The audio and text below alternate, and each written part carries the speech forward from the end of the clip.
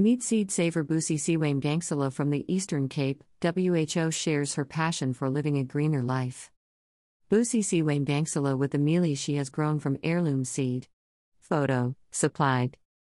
Our ancestors did not eat the kind of food we are eating, and they lived longer and were healthier because they produced their own food. They kept their own seed, says Busi Siwame Gangsala, 57, an agroecology farmer living in the Eastern Cape who grows her own food and sells the surplus in Hogsback.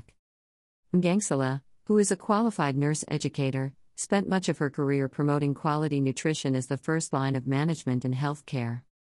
Caring for plants, the environment, and Mother Earth are my passion. If people had a healthy diet, there would be less chronic diseases that are mainly caused by unhealthy eating, and eventually there would be less burden on the health budget for preventable conditions, says Gangsala. I use agroecology principles in my food production. This looks at a balance in the ecology system where humans benefit from nature and vice versa.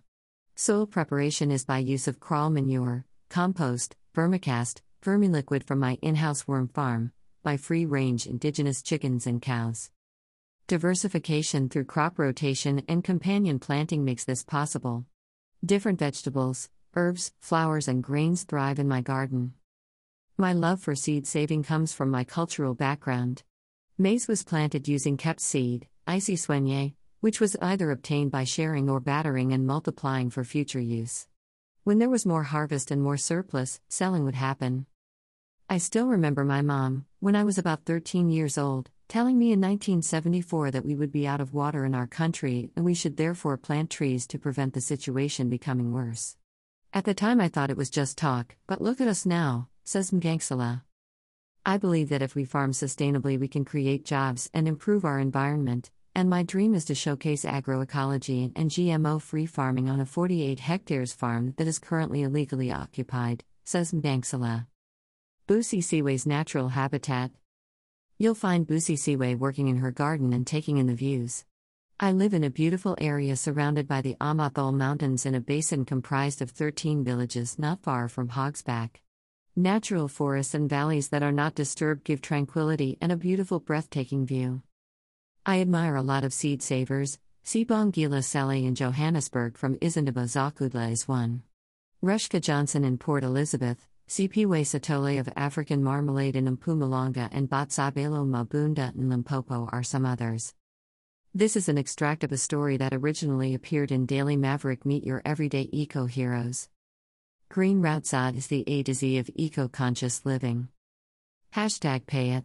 Forwards Hemporium SA hemp twine bag is made by the women at Unit 18 Eco NPO. Get 10% off Hemporium SA own brand clothing, accessories and cosmetics. Hemporium SA sells sustainable clothing, accessories and cosmetics online. My Hemporium SA bag made from hemp twine by the women at Unit 18 Eco NPO is my favorite, and it's great to be able to support an NPO when buying a tote. Did I mention how much I love my hemp twine tote?